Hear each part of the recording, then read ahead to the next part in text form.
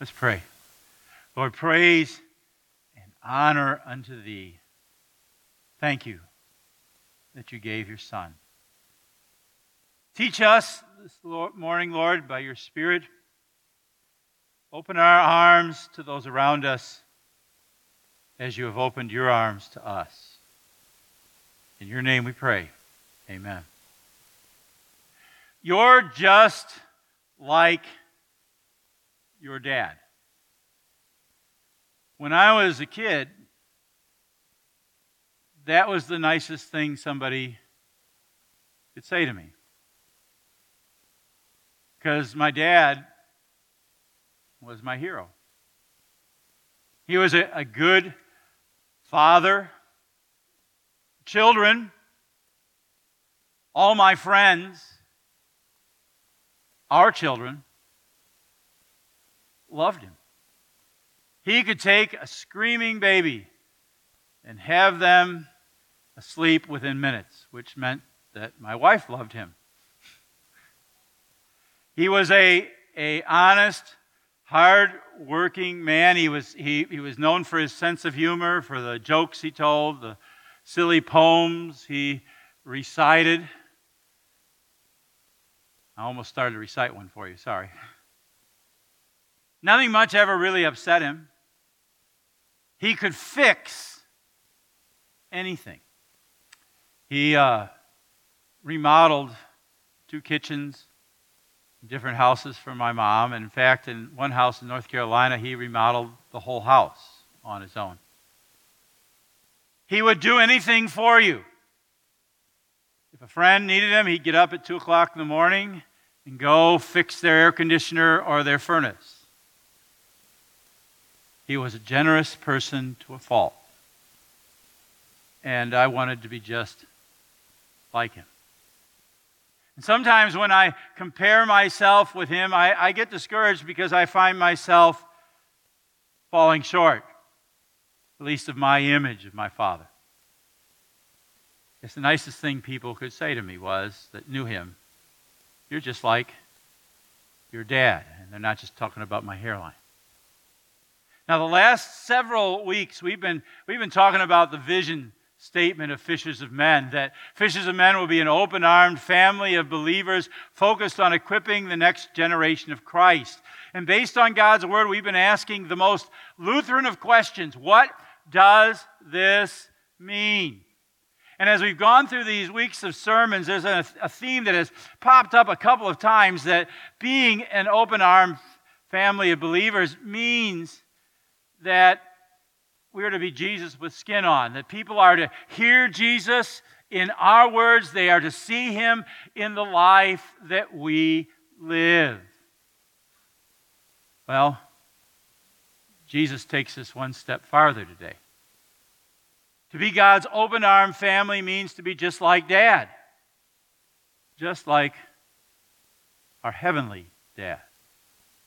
I want you to listen to the text today, the gospel reading. I know it's a long one, already been read, but I'm going to read it again. Jesus is talking. He says, I say to you who hear, love your enemies. Do good to those who hate you. Bless those who curse you. Pray for those who abuse you. To the one who strikes you on the cheek, offer the other also. And from one who takes away your cloak, do not withhold your tunic either. Give to everyone who begs from you. And from one who takes away your goods, do not demand them back. And as you wish that others would do to you, do so to them. If you love those who love you, what benefit is that to you? For even sinners love those who love them. And if you do good to those who do good to you, what benefit is that to you? Even sinners do the same. And if you lend to those from whom you expect to receive, what credit is that to you? Even sinners lend to sinners to get back the same amount. But love your enemies, and do good, and lend, expecting nothing in return, and your reward will be great, and you will be sons of the Most High. For he is kind to the ungrateful and the evil. Be merciful even as your Father is merciful. There you have it, a perfect description of an open-armed family. You and I would do well to take that vision statement and these verses and place them side by side on the door of your refrigerator. Imagine what fishers of men would be like if we lived these words. We don't. None of us do. And comparing ourselves to these words is going to have the same effect that it has on me when I compare myself to my dad. I fall short. We get discouraged.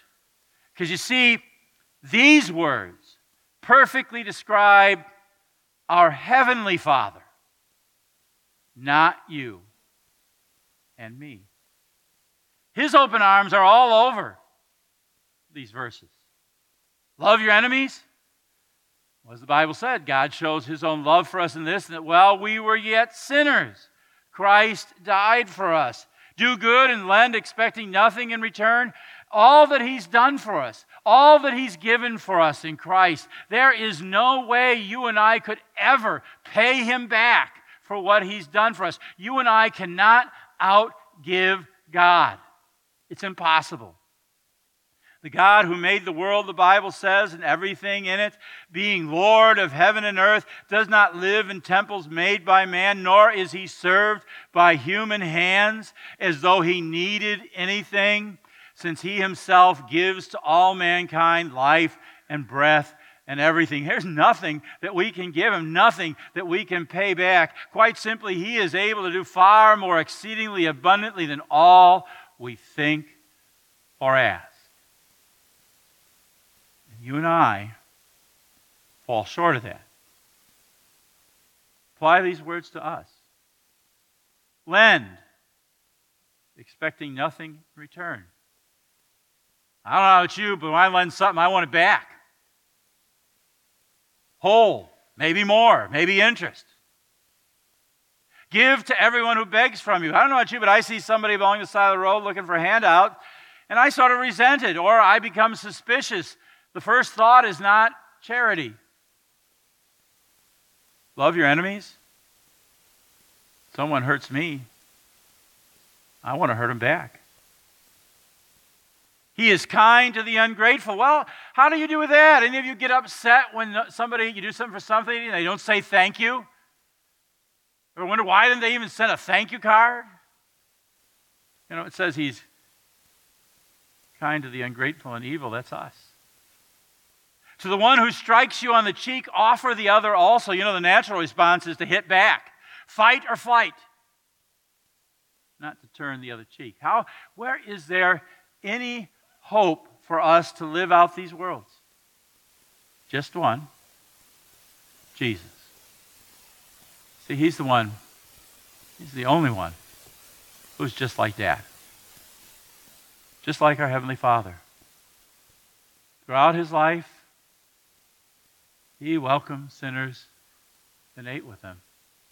They brought Him a woman caught in adultery, and He forgave her. Malchus was one of the soldiers who came to arrest Him. Peter cut off his ear. Jesus healed him. They nailed Him to a cross, and He prayed for those who drove the nails. Father, forgive them. He didn't just turn the other cheek. He was spit on, whipped, beaten, crowned with thorns, and crucified. He didn't just give up His tunic. The Bible says when they had crucified Him, they divided their garments among them, all His garments, by casting lots. Jesus did all that because He loves us. And this is something you need to understand. In loving us, Jesus was loving His enemies. The Bible's real clear on this. While we were God's enemies, we were reconciled to God through the death of His Son. In loving Jesus, God has been kind. In loving us in Jesus, God has been kind to the ungrateful and the evil. He has named us sons of the Most High. That's what happened on the day you were baptized. Isn't that wonderful? You know, when we started this sermon series, we started out with the baptism of Jesus. And I talked to you about how at your baptism God opened his arms to you, that you were buried in Christ's tomb, and then leaving your sins in his tomb, with his resurrection, Jesus called you out into his loving, open arms. I shared with you that there's a reason why many churches put their baptismal font at the entrance, or us right here in the aisle, to say to one and all who comes here that sinners are welcome here, that here in this place, God's enemies are forgiven.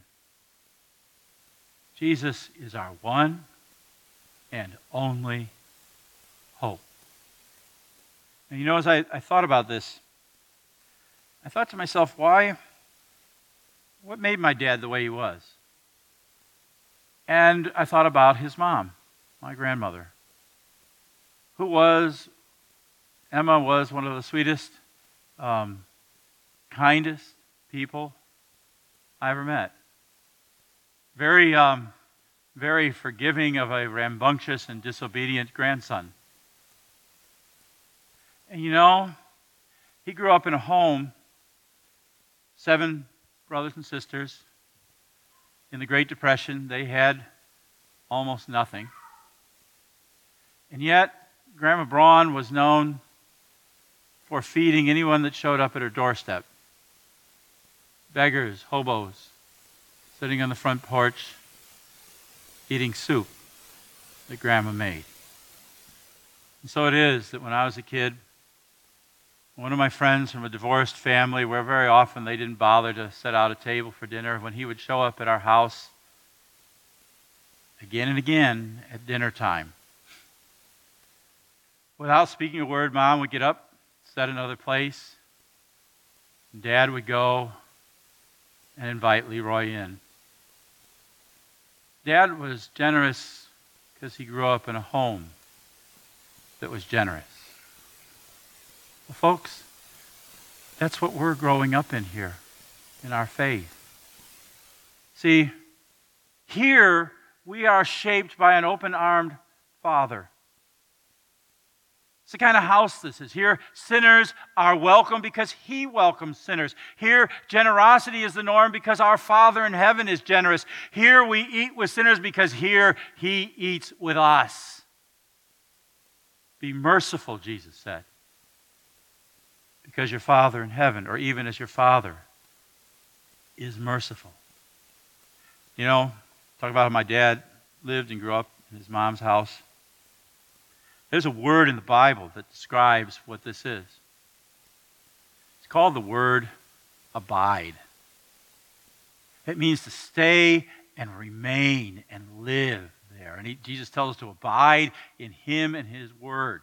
See, it's as we abide that the Father shapes us. Abiding and remaining in our Father's house, abiding in our Savior's love, abiding daily in his word. We are more and more shaped by him, abiding in our Savior's open arms. That's how we become an open-armed family of believers.